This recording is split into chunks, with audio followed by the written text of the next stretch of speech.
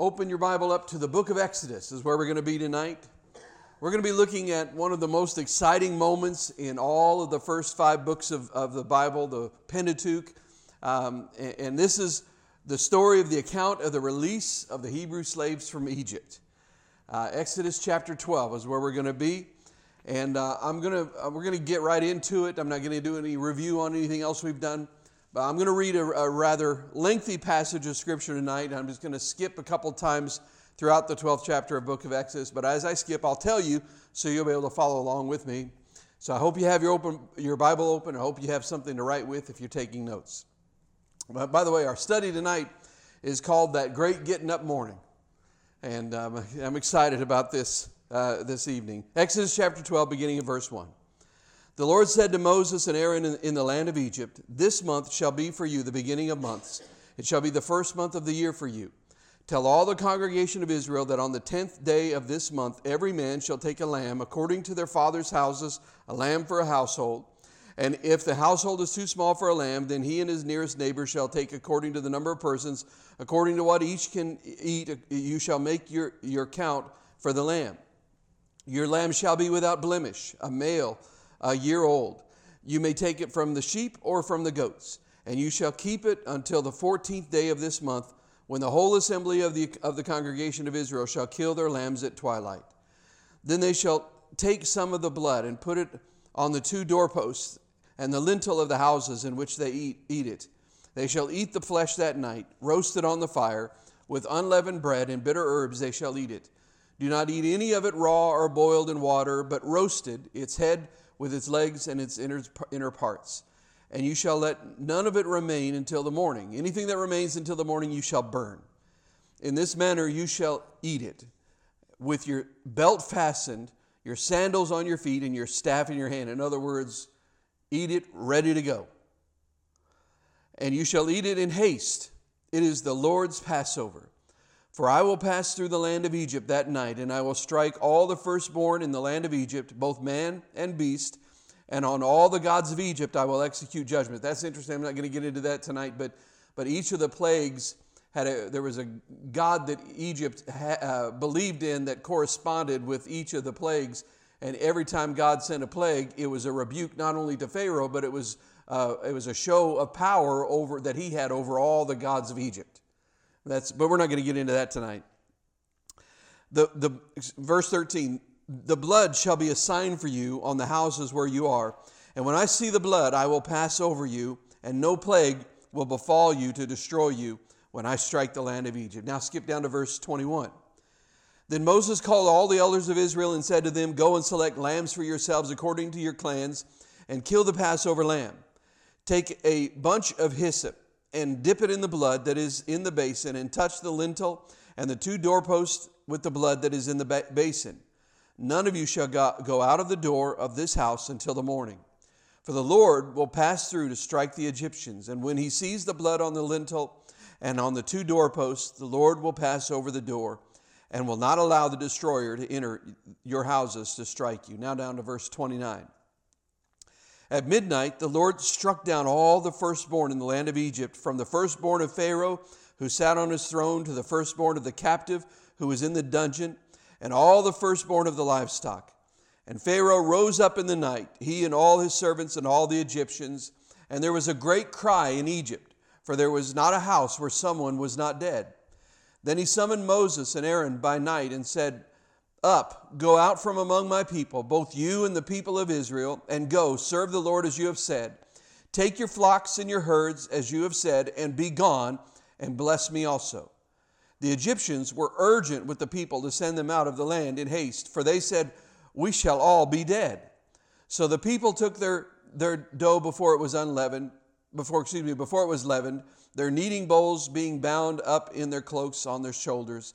The people of Israel had also done as Moses told them, for they had asked the Egyptians for silver and gold jewelry and for clothing. And the Lord had given the people favor in the sight of the Egyptians, so that they let them have what they asked. Thus they plundered the Egyptians." 430 years. 430 years. How can we here in this building, at ease, at rest, having been blessed beyond our own comprehension, how can we even begin to comprehend what it would mean to be born the son of a son of the son of the son of the son of a slave? How can we comprehend 430 years of believing that your only heritage was slavery, and that slavery would be the heritage that you would pass on to your children until the coming of the deliverer, when God would set his people free? A bondage so horrifying, so excruciating, so debilitating. How can we even begin to think of it? How can we imagine what they experienced under the cruel whip of the Egyptian taskmaster, year after year after year, decade after decade, century after century, nearly 4.5 centuries of slavery? The horrifying bondage and the humiliation of it must be more than we can ever begin to understand. I mean, imagine having no right of disposition over your wife or your children, that they might be sold away from you and sent to another place. Imagine the humiliation of feeling that you were not even fully human, being bought and sold and forced where to live. The horrifying nature of it. You know, here's what I believe. I believe that in slavery, there is an insight into the character and nature of a life of sin that is so clear, so lucid, so horrifying that we hardly dare even look at it. You know, when I was younger, I think when I was younger I was angrier at sin. You know, but the older I get, I'm not so much angry, but now as I get older, I'm saddened by it. I think when you're younger, you know, you're all filled with righteous indignation. You find yourself asking questions like, how could they do that? How could they say that? How can they live like that? But the older you get, I think you sort of burst into a kind of reality about the nature of humanity, and you come to grips with some of your own weaknesses, and finally you're left with this aching, bone-breaking sadness of the bondage of sin. I mean, I wonder if you've ever been lashed, whipped, beaten to a pulp by the bondage of the taskmaster of sin. Have you ever been to visit in homes where the house just smelled like sin, where you opened the door and there was a permeating odor of sin in the house? Have you ever seen lives that just seemed to be beaten down by sin? You know, every now and again I see some poor fellow stumbling down the street with a bottle of something in his hand wrapped in a brown paper sack, and I don't feel any anger toward him at all. I just feel sadness. He is not his own. He's a slave. He's a slave. His addiction tells him when to get up, where to go, where to sleep, and when to sleep. His addiction tells him that he must sell his body, abandon his family, commit murder, steal, rob, whatever he has to in order to obey that taskmaster, the cruel whip, to get another drink, to get another fix, to get another dose of whatever drug he's on, whatever it is. Do you see the bondage of that? The sadness of it? I believe that this sadness of sin becomes an inescapable reality to even the most casual observer the closer we get to seeing lives that are really being lived out underneath the bondage of serious sin. I believe that this is one of the reasons why that following every time in history, and listen to this, throughout history, every time an epoch of mass slavery comes to an end, an era of mass slavery, when it comes to an end, it's always followed by a great spiritual renewal. Every time. I believe that's what happened in the southern part of the United States after the horrifying sin of slavery came to an end. It was, no doubt, it was a monstrous, inhuman, horrifying sin. But at the end of it, at the end of the Civil War, there was a tremendous spiritual awakening in the southern part of the United States. Now, it happened in the north as well, but it was predominantly in the south. And I believe it was because in that mirrored reflection, we see something of the nightmare of the bondage of sin. Sin that just won't let us go. Sin that holds us, that pins us down and won't release us. I mean, I wonder if there's anyone in this place tonight who's ever felt those times when the compelling, obsessive drive of a sin just had its hooks in you, where you felt that despite all of your resolute will, all of your strength of character, all of your determination of mind, you were bound to commit that sin. You ever been there? That is the most dehumanizing, discouraging, defeating feeling. Yet I believe that this bondage of sin, whether it's alcoholism or drugs or anger or violence, adultery, sexual immorality of another kind, prostitution, gossip. We don't like to throw that one in there usually, but it's there. Murmuring, the ongoing bondage of all these things. I believe that bondage is the very character and the very nature of sin. Now here's the thing. The soul winner's attitude, far from being condescending and judgmental toward these people, is to feel what God feels. To feel the ache of his heart. You know, when God spoke to Moses on the mountain when he was sending him back to Egypt, he said that the cry of the people of Israel has reached my ears. God looked down at this slavery. He didn't just sit up on the brow of Mount Sinai saying, well, you know, the stinkers have finally got what they deserved. You know, they're in bondage, they're in sin, they got what they deserve. Let them just lie in the bed that they made. 430 years, that's nothing. 1,000 years, 10,000 years, it doesn't matter. I'm through with a whole lot of them, sinners, every one of them. But instead, God's heart broke with the mournful cry. A slave mother who knelt beside her bed said, oh God, don't let my little boy grow up a slave. Oh God, don't let him die as a slave. The slave father who said, oh God, set us free, send a deliverer. And I believe that until you have seen that from God's point of view, you'll never really be an effective soul winner. Until you've seen the bondage and the nightmare of sin and felt it as God feels it, I don't believe you'll be effective in reaching out to people in bondage to sin. You know, I was thinking about this, and years ago, in the early days of the AIDS epidemic, I don't know if you remember it, but there was a real argument that was going on among Christians all over America whether or not AIDS was a direct curse from God against sin. You remember when people were talking about, is this a curse from God, that sort of thing? Well, here's the truth. It's a moot point. It's a moot point because those types of arguments are academic arguments without any purpose at all. What difference does it make if it's a curse from God or not?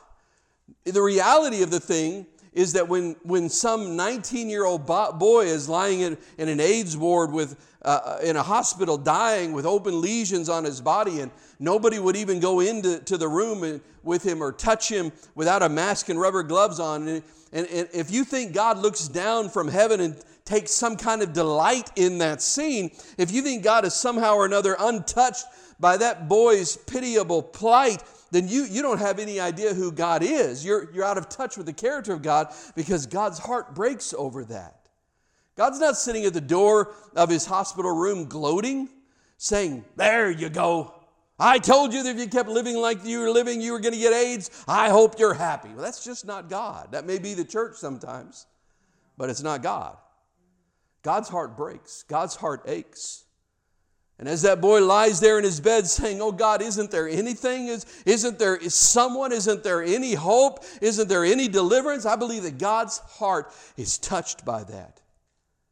And God said to Moses, the cry of the people in bondage has come up to my ears.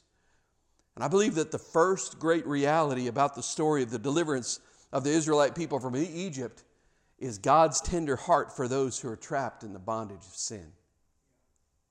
So often we approach those who are trapped with sin with the judgment of God, with the wrath of God, with the anger of God. And listen, there is that. I'm going to come to that in a little bit. There is that. That is real. There's no question. There is such a thing as the judgment and the wrath of God. However, the greater part is the broken heart of God. There's a bumper sticker. I don't know if any of you ever saw it, but it was printed several years ago. And it said, God is back and he's mad. It's funny, but it's a pretty dismal theology, isn't it? Well, I think it's a little more accurate if you just change one little letter. If it said, God is back and he's sad. I think that's a little more accurate. I believe that we must understand how God views our lives before we can even begin to receive His grace. You know, God is not sitting up in heaven pointing His finger at us. You filthy sinner, you stinking liar, you unfaithful adulterer, you rebellious sinner, I hope you die. That's not God at all. God beholds our lives and He says to us, as we're living our lives and we're plunging into sin, He says to us, oh, don't go that way. Don't go that way. I mean, why did God speak so authoritatively in the Ten Commandments? You know, I mean, He said, you shall not commit adultery. You shall not steal. You shall not lie. You shall not murder. You know, I mean, these are not hints for happy living, right? They're not the 10 suggestions. It's very authoritative and definitive when He speaks. This is the law of God written by the finger of God on tablets of stone. Why was He so definite about it? And I believe it's because God knew that to violate those eternal standards would bring sadness, an excruciating, horrifying sadness.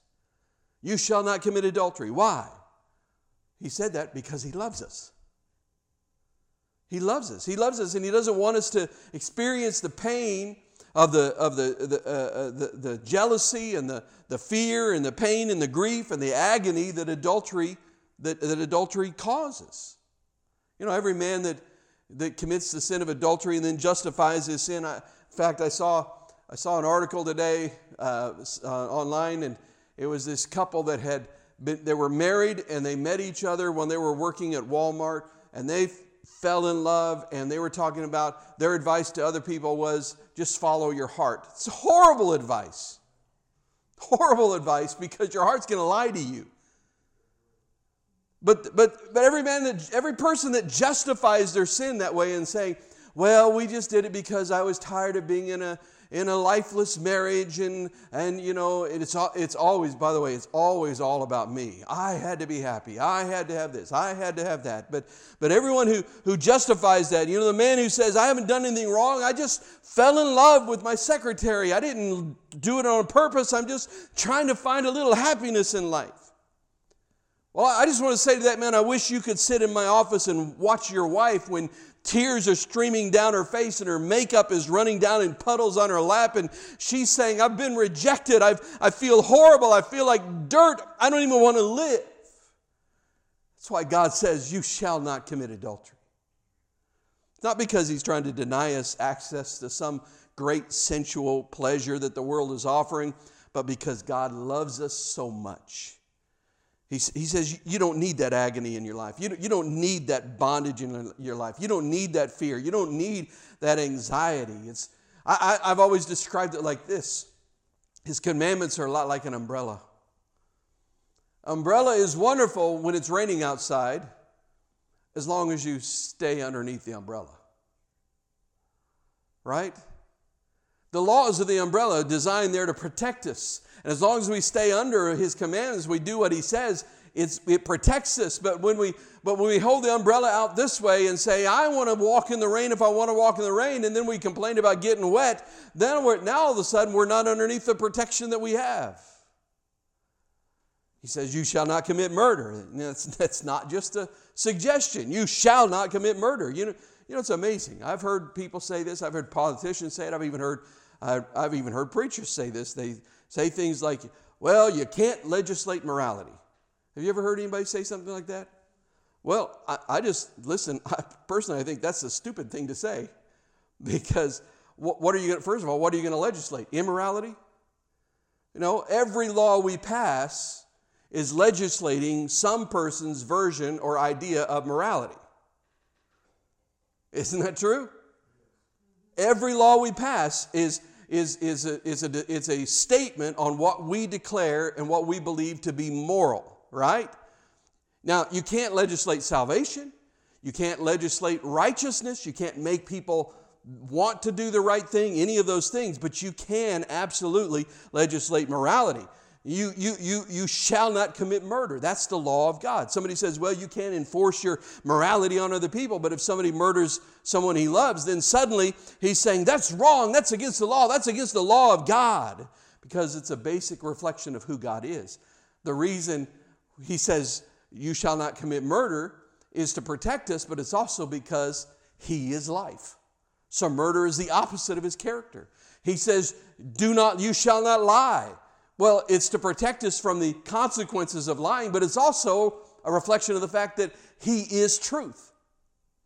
So it's a reflection of his character in that way. So I mean, listen, somebody who says you can't do that, I wish that every person who wants to get all squeamish about the law of God would just take a walk down death row someday and look into the eyes of some 23-year-old boy who sits behind bars awaiting his execution as soon as all the options of American jurisprudence are exhausted, to know that somebody's going to strap him to a gurney and then inject chemicals into his body that are going to kill him. I wish you could see the bondage in his eyes, the fear in his eyes, the loneliness in his eyes, because even his own mother won't visit him, and he says, the world hates me, and he's in bondage, lost, hopelessly. You think in that moment God is sitting up on the roof of the penitentiary saying, well, there, good, I hope you die. No, some self-righteous, sanctimonious Christian might be out in the front yard prison saying, I'm glad you're dying, for which, by the way, in the presence of God, they will one day repent. But not God. God is there. He's on death row. He's in there with that boy saying, I love you. I warned you, son. I pled with you. I pled with you to put that gun down. Don't take that drink. Don't allow anger into your heart. And now the bondage of it, the sadness of it, the creeping, lonely, fearsome, awesome taskmaster, the lash of the whip of sin's bondage. I wish every young person could sit in the counseling chamber with me and hear the stories one after another. Sometimes it becomes discouraging when you're a pastor. One after another, they parade through the offices of pastors all over this nation, hurting, wounded, diseased, afflicted, pregnant, lost, confused, because they wouldn't heed the plea of God. Turn back. This way leads to destruction. However, if you think for one moment that when some little teenage girl is sitting in my office saying, I'm pregnant, the boy has deserted me, what am I going to do? Do you think I'm going to look her in the eye and say, well, good, you got what you deserved? No, my heart aches for her. She's in the bondage of Egypt, and the whip of sin has fallen across her back. So why should I kick her in the head? Well, the wonderful reality of the story is that God saw the horror. God saw the bondage of 430 years of slavery, and his heart broke. Oh, that's so good to know. So many years I lived in the bondage of slavery. So many years I knew shackles on my feet and chains on my wrists and the whip, the lash, the bondage of sin in Egypt that was so horrifying. And oh, how wonderful, how marvelous that the God of grace, instead of standing in the midst of the storm cloud on Mount Olympus and condemning me in his righteousness, his heart broke so much that he was willing to send someone to me who could point the way of deliverance for me. And I believe that worship services like this are the direct manifestation of the will and the heart of God. I believe that churches are the proof, the love of God, of the love of God for the sinful. I believe that every appeal, every sermon preached, every cry for repentance, every invitation to receive Christ is manifest proof of the character and nature of God.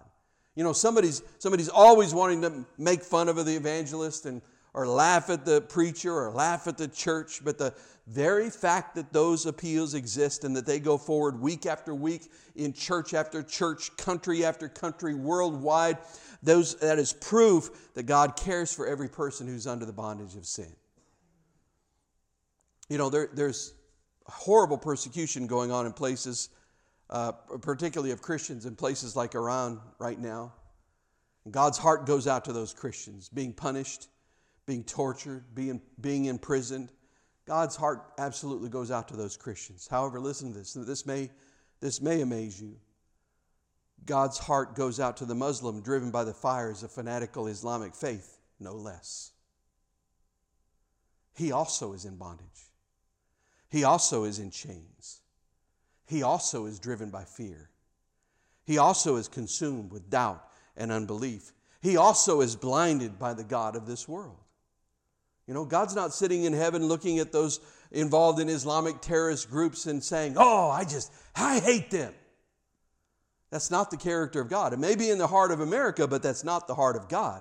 As that terrorist puts a bomb in an airplane that's going to destroy the lives of hundreds and hundreds of innocent people, God cares about those people that are on the airplane, but He also cares for the terrorist as he plants the bomb, and He says to him, no, you shall not commit murder. You shall not commit murder. This is going to bring a bondage of nightmare and fear and loneliness and sin and depression, and finally it will bring hell and eternal separation from me. Don't plant that bomb. Don't go to the airport today. Turn back. Turn back. And I believe the worldwide presence of the Holy Spirit pleads earnestly with every sinner. I believe with my whole heart that there's not a man in the hearing of my voice who has ever left home to go and carry out some sin that didn't feel something of the pull and the tug of the Holy Spirit. There's not a child, I believe, who is ever determined to tell a lie to his or her parents that didn't feel something of the Holy Spirit. Don't lie. Don't lie to them. Don't tell them an untruth. It will bring bondage into your life. Because God sees the 430 years of slavery different than we do. His heart aches for the sadness, the bondage of sin. However, with that said, it is also true that God will finally execute His righteousness. God will vindicate His holiness. See, this is the terrifying balance of preaching, isn't it? On the one hand, I want to say to every person who is determined in their heart to do sin, God loves you. God cares for you. Turn back. This way leads to destruction. However, on the other hand, I would be half a preacher if I only told you that God loves you.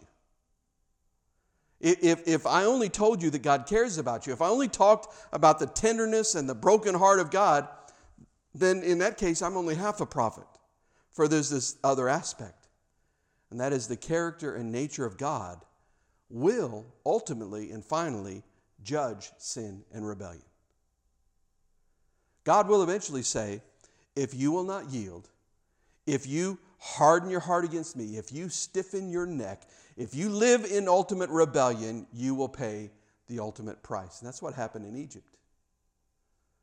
Oh God, it is just so horrifying. It's so terrible to think of. I don't know why people won't believe this. I think they don't because they don't want to, but why won't people listen? Why do they plunge on thinking that they're absolutely invulnerable, thinking that they're absolutely totally beyond the reach of any disease or death or pregnancy or problem, thinking that they can go on constantly violating the will of God and the laws of God year after year after year after year after year and not suffer horribly?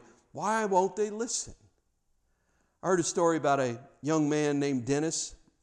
Dennis was from a broken home. His dad was constantly, this often happens in a broken home, his dad was constantly trying to fill his life with great things to sort of make up for the difficulty that they had experienced. Well, on Dennis's 16th birthday, his dad bought him a brand new Corvette. In 3 weeks, Dennis wrecked that Corvette. The family's pastor went with Dennis out to the salvage yard where the junkyard where the Corvette was being stored. And he looked at that and he had never seen an automobile destroyed like that where anybody ever got out alive. It was absolutely destroyed. It was just a burned out hulk. I mean, the shaft, he said, of the steering column had been punched through the driver's seat. The pastor looked at Dennis and he said, Dennis, look at this car. Look at this car, son. How did you get out of this alive?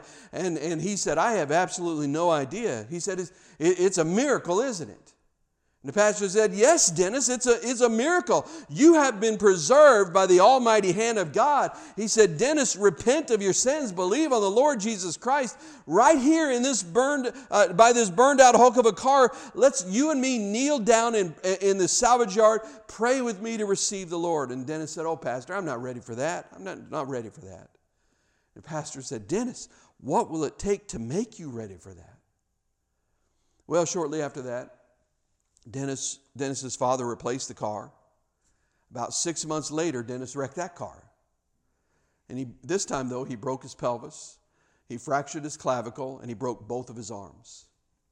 His pastor visited him in the hospital, and he said, Dennis, you're getting closer and closer and closer to the abyss here. He said, Dennis, please don't do this.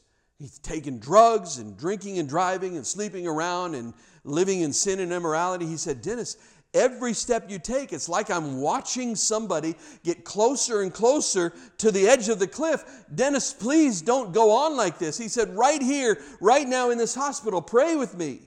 He's lying there with both arms in a cast, and he's in a body cast around his pelvis, and his arms and legs are elevated. And his pastor said, Dennis, pray with me. Pray with me now. Receive the Lord Jesus Christ. Don't let this get any worse. You know what he said? He said, I'm too young for that. I'm not ready for that. He just wouldn't listen to his pastor. He wouldn't believe him. Then came a horrifying night when Dennis's brother called the pastor. And he said, Pastor, will you come and go with me?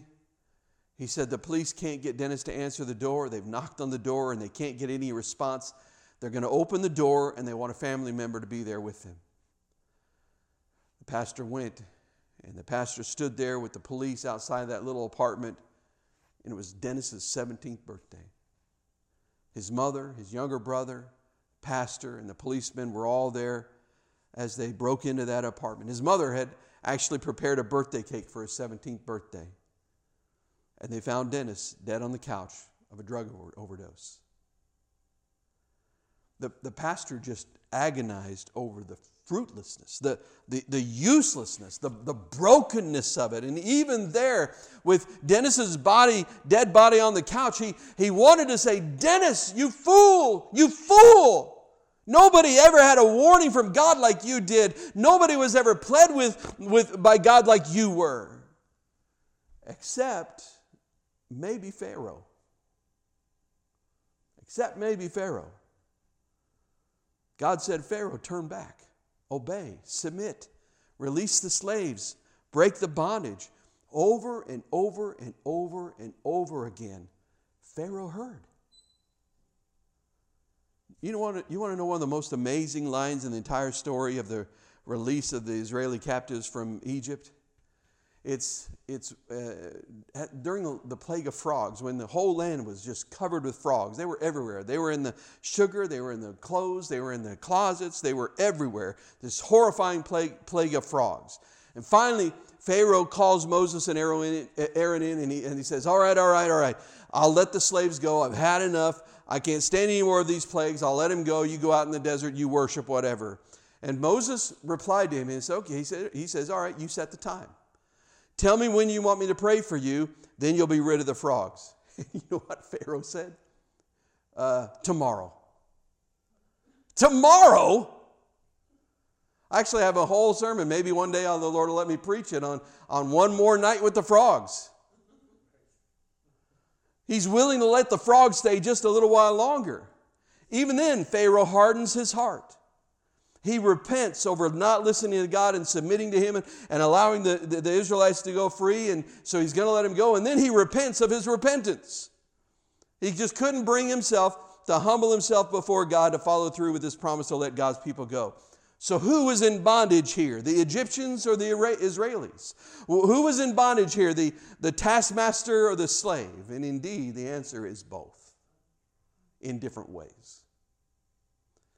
Having said all of that, then, the nightmare of it, the fear, the punishment, the pleading of God, as I said, eventually that final judgment from God comes, and it came there in Egypt. We all know the story of that Passover night. We just read it. Can you imagine that night? As the Hebrews in their little slave houses, little hovels, huts really, the lamb having been slain, the hyssop branch dipped in the basin of blood and splashed on the sides of the doorpost and across the top, which, by the way, also forms a cross. Inside there at midnight, eating the Passover lamb, praying. I mean, just get this scene in your mind. As the angel of death descends into the streets of Cairo, into the streets of all the cities and marketplaces and all the little villages of Egypt, from Pharaoh in the palace all the way to the convict in the prison house, every Egyptian household was filled with death. says that there was not one single household in all of Egypt where somebody didn't die. Can you imagine? Think about this. Can you imagine an entire country with the stink of death in every household? In every household. Can you imagine the nightmare as mothers went racing into nurseries and found babies dead without any explanation?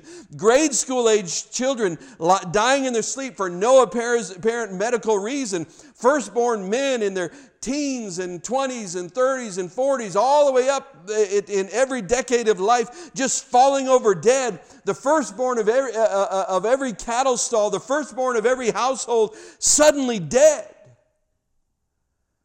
And suddenly reality dawned on Egypt. The judgment of God has come.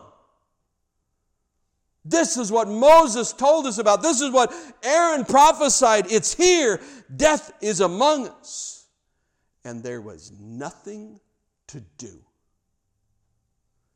Can you imagine both the fear and the awe of the Hebrews and their little slave houses with their little families around them, the blood of the sacrificial lamb on their doors, as the screams of death echoed around the land of Egypt? The Hebrews in their little slave quarters sit safe from the wrath of God. I can only believe that they must have just trembled. Oh God, death is everywhere. Death is all around us. And yet somehow, God, you've watched over us. You've protected us. Oh, that wonderful truth. Take a lamb. You could take the entire book of Exodus and you could reduce it to 3 words. Take a lamb. Let every family take a lamb. Let it be slain. Take its blood. You know, I tell you, the longer I live, the simpler my theology gets. You know, the longer I walk with Jesus, the more the whole thing is reduced to what you can squeeze into 2 or 3 words. All the sophisticated theological truths I've studied and learned and read about over the years, you can reduce it all to this. Plead the blood. Plead the blood. No good works, no good deed, no sophisticated understanding, no education, no wealth. Nothing will prevail with God except the blood of the Lamb. Oh, the wonderful truth that God was revealing. A New Testament principle thousands of years before Jesus was even conceived, that the blood of the Lamb over the doorpost will break the bondage of slavery and will set us free from the sting of death and sin. Let every other household be visited with the death and the horror and the nightmare of the judgment of God. But where the blood is, as Paul said, there is therefore now no condemnation for those who are in Christ Jesus. Where the blood is over the life. Where the blood is on the doorpost. Where the angel of death may pass so close that he can reach out and touch you, but you will walk through the river and not drown. You will go through the fire and not a hair on your head will be burned. You'll walk through the most horrifying things of life, but the angel of death will not come nigh unto your house because the blood is on the doorpost. Somebody say, praise the Lord. What a mighty God. And you know, I believe in that. I believe Moses stood there in his own house with his brother Aaron on one side, his sister Miriam on the other side, his family gathered around him. And I think somehow he just looked through beyond the years. And I think he saw the blood on the doorpost. And he heard the screams of the Egyptian households around him. And he said, this is not just about this night. This is not about just this land. This is not just about this Passover alone. I believe that somehow or another, the eyes of the greatest prophet of Israel's history was able to see through the hundreds and hundreds of years. Maybe not fully, maybe not comprehending it the same way that we do as we look back over after over 2,000 years past Calvary. But I believe that Moses saw. I believe that he knew that there was something else here, that there's something happening here. And I believe Moses knew that the great Passover night prefigured every life in this building right now. That when the angel of death moves through the streets, God has given us this wonderful declaration. When I see the blood, I will pass over you. What a wonderful truth. Oh, the joy of knowing the full deliverance and forgiveness from the death and bondage of sin. Dr. Mark Rutland, you've heard me mention him a number of times, but he told a story one time of a time when he preached a crusade in a predominantly Muslim area of northern Ghana called Bolgatanga. And most of the people in that region, they speak a language, it sounds funny, but the language is called Frafra. It's just a very unusual language title name. But anyway, Dr. Rutland preached that night in English, and then it was translated into Frafra. Well, after he preached, he gave an invitation to receive Christ, and hundreds of people came forward to receive Christ. Many of them brought their Quran to lay it on the altar, to renounce Muhammad, to proclaim Jesus as Lord of heaven and earth, and to claim His blood for the forgiveness of sin. And Dr. Rutland prayed with them a prayer of renunciation, and then he led them in a prayer to receive Christ as Lord and Savior. And then after he did this, and I've heard him say this at the end of altar calls myself when I've heard him preach, he said to all the people, I want every one of you that just prayed that prayer, I want you to look right up here at me. And he said, I have a wonderful announcement for you. He said, in the name of Jesus Christ of Nazareth, who is the Lamb of God, in the authority of the new covenant, your sins are all forgiven. Your sins are forgiven. You know, we hear that all the time, over and over again, but I think you have to, if you can, put yourself into the mind of someone who's lived in fear and condemnation and guilt, constantly wondering if he's been good enough, because that's, you know, Islam is all a works-based religion, so they're constantly wondering if they've been good enough. Has he piled up enough points with God? Has he obeyed the law well enough? To suddenly feel the complete release of fear and condemnation, and to know beyond the shadow of a doubt that he is accepted by God. Well, suddenly, those people just began to cry and weep. People who had never been in a charismatic meeting in their lives, Muslims their entire lives, they began putting their hands up and praising and weeping and rejoicing. And about that time, from the back of the crowd, of this crowd of several hundred people, one man just began shouting. He was shouting out something in Frafra. He was shouting and shouting and shouting, and he pressed his way through the crowd, shouting out this question at the top of his lungs, and tears just streaming down his face. And Dr. Rutland turned to the interpreter and he said, what's he asking? What's he saying?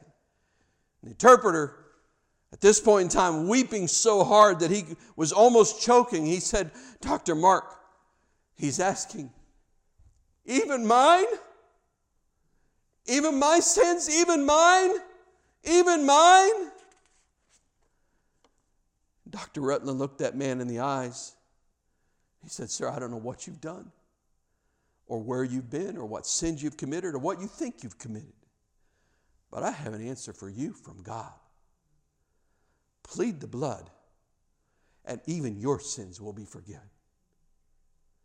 Well, that man began to shout in Frafra, and he put his hands up, and then all the several hundred people began shouting the same thing over and over again. And Dr. Rutland asked the interpreter, what are they shouting? What are they shouting? And he said, they're shouting, we plead the blood. We plead the blood. What an amazing deliverance. That in a second, in a split second, in a moment, from an unbeliever, lost on the outside, without faith, without hope, without life, suddenly birthed into the newness of deliverance. What a moment when the blood is on the doorpost and suddenly we know that the judgment of God has passed over us. How marvelous to know that.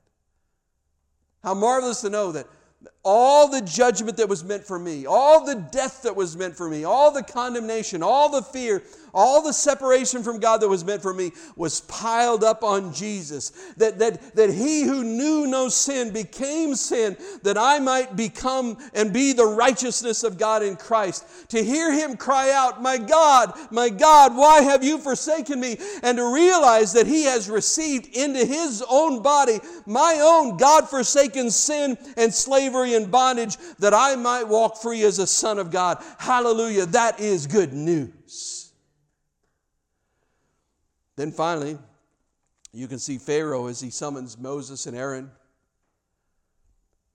Get your people, get your livestock, get your families, and get out of Egypt.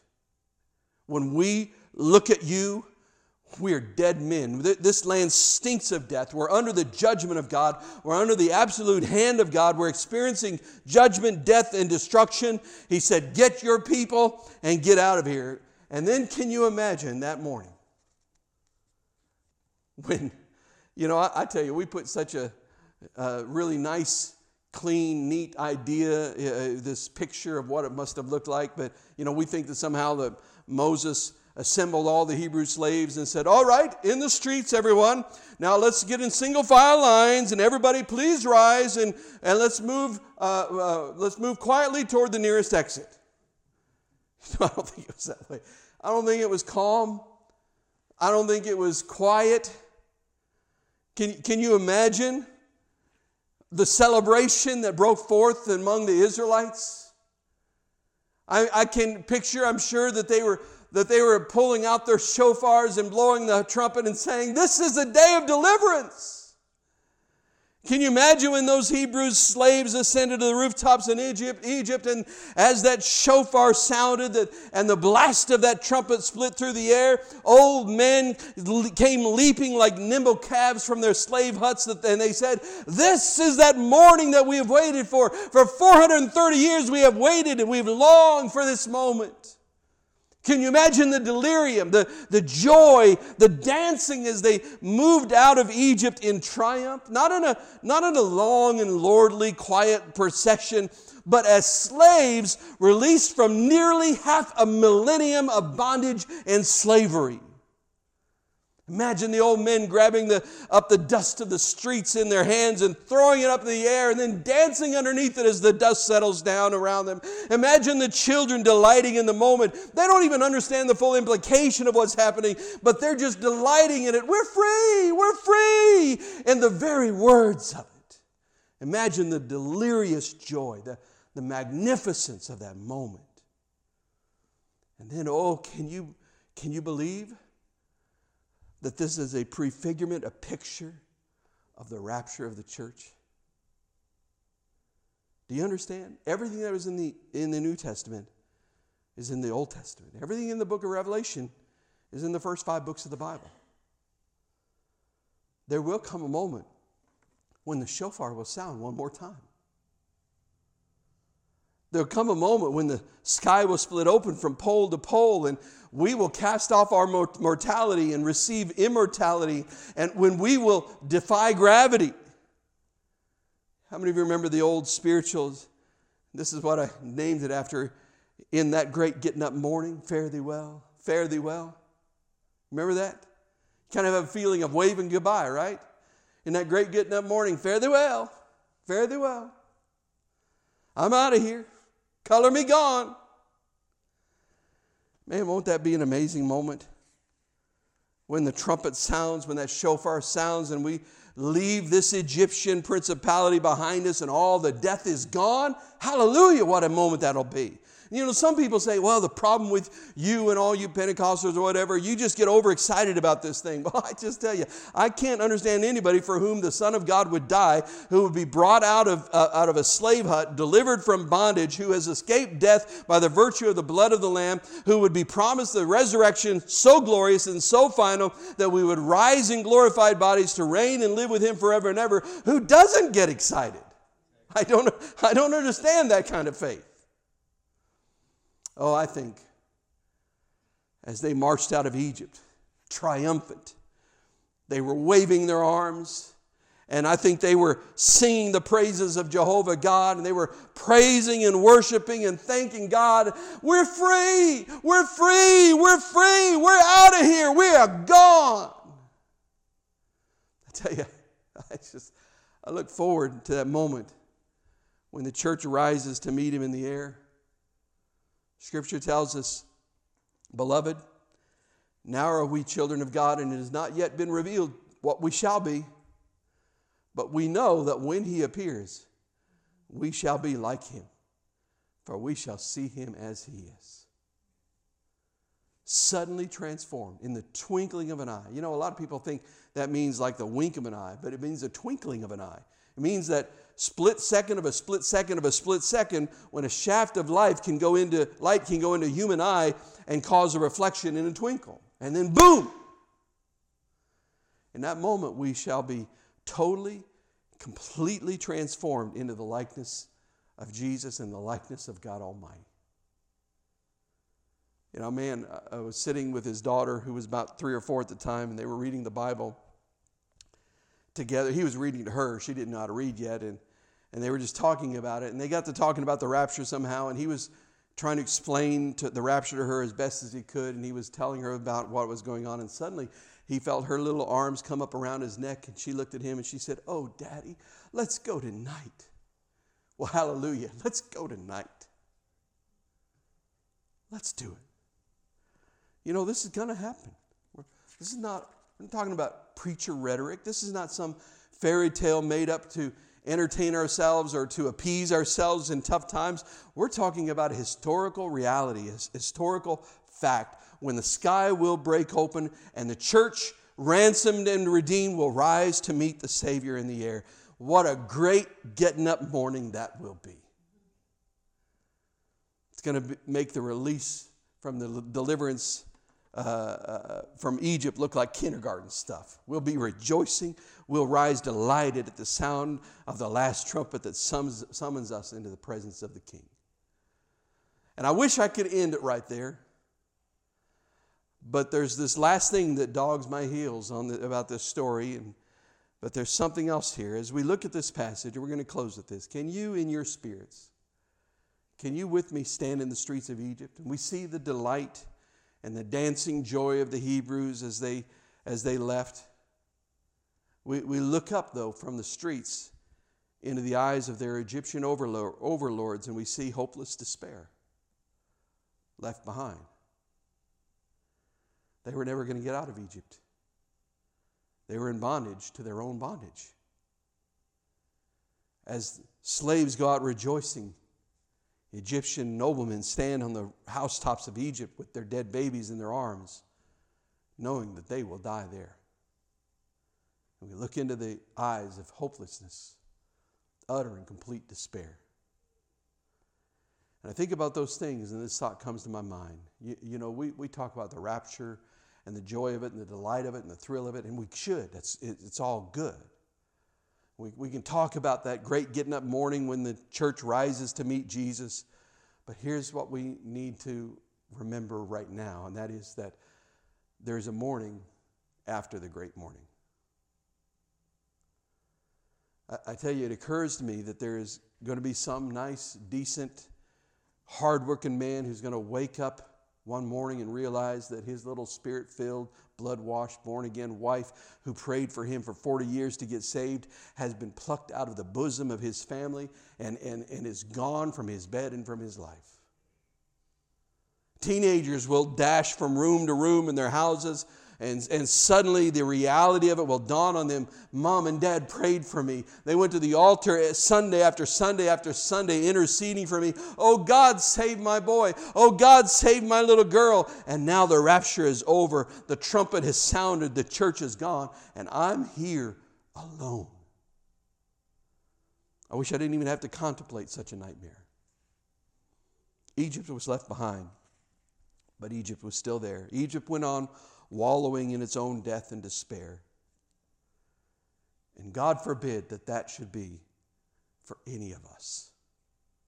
God forbid that should be for any of our families. God forbid that should be for anyone. He wants you to be in that great release of the slaves from the bondage of this world into everlasting joy. In His presence, there is fullness of joy forever. Forever. You know, listen, if you've ever thought to yourself that you weren't too sure about heaven, if you've ever had those thoughts that maybe, I don't know, all that time it might be a little boring, friend, I have a word for you on the authority of God. If you are in heaven hundreds of millions of years, you will absolutely not be bored, not for a split second. You will never, ever be bored. Psalm 16:11 says, in your presence there is fullness of joy. And at your right hand are pleasures forevermore. Everything I've ever thought of or imagined that pertained to the idea or the concept of happiness and joy will be mine in fullness every second of eternity, forever and ever and ever and ever. Praise God for that. But here it is then, the crucial moment. The blood is here before us. The Lamb has been slain. Jesus has died. God's not going to do one other thing for your salvation. He's done it all. Behold the Lamb of God that takes away the sin of the world. The hyssop branch has been placed by God in your hand. And He says, it's up to you. Will you paint your doorpost? I'm looking around, and as far as I know, everybody here has made that decision, but maybe somebody on the live stream hasn't. He's saying, it's up to you. Will you plead the blood? Will you cover your life with the blood of Jesus? Will you make that choice? Plead the blood. He says, plead the blood or not. I love you. I want you safe. I don't want you to die. I want you free. I want you to be one of my children. However, I will not force you. If you want to die in Egypt, as much as that will break my heart, I will let you die in Egypt. I will not force anyone into adoption. And that's the Word of God. The hyssop branch is in your hand. Plead the blood, friend. Why persist in sin and stubbornness and proudness of heart and self-righteousness with a religious spirit? You know, somebody says, I've been a Baptist all my life. I've been in Assembly of God all my life. In fact, my daddy was an Assembly of God preacher. Well, listen, friend, if you present those kind of credentials at the gates of heaven, you're doomed, because there's only one thing that will work. I plead the blood.